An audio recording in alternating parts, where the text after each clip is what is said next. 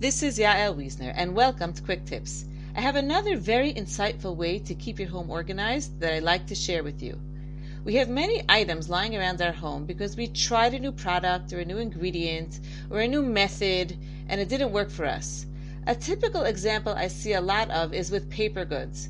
You try this type of packaging for the cakes you send to neighbors at a simcha, or you try out a new smoothie cup or a round pan for a certain kugel you're making, and then you don't like the product so much or it doesn't fit in your cabinet, and then you have all these odds and ends stuffing up your cabinets and your closets. This happens with cleaning supplies, with cooking supplies, ingredients, containers, pans, hangers, baskets, toys, loose leaves, with every area of your home. Our homes are full of items we've tried and we don't like, and now we can't throw them out because we paid for them.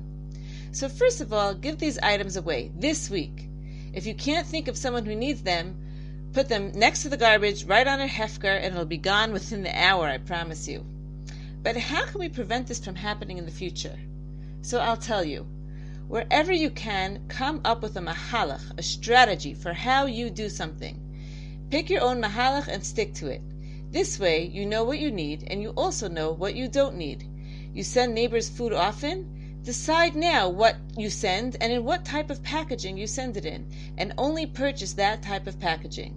If you experiment each week, this time chocolates, next week a cake, next week cookies, you're going to have 3 or 4 different types of packaging just for sending presents to neighbors, and because you never know what you'll need. If you make smoothies often, always buy the same cup and make sure that it fits nicely on the shelf where you need it. Don't purchase that oversized plastic wrap from Osherah just because it's on sale. Purchase a package that fits into your drawer. Decide that you only make kugels in rectangular tins and not round if that's what fits better in the drawer. Know what you make for Shabbos and with which machines and pieces you usually use to make Shabbos so that you don't have all those unnecessary blades and mixer pieces floating around your cabinets. If you only like how a particular sock fits on your baby, purchase only that brand and get rid of all the rest. The secret is to strategize in every area of your home and be conscious on how you like to do things, and use this information to keep your cabinets and closets organized. Contact me for a designer organizing appointment at 053-310-7512 or email me yael@yaelwiesner.com. Speak to you next week on Quick Tips.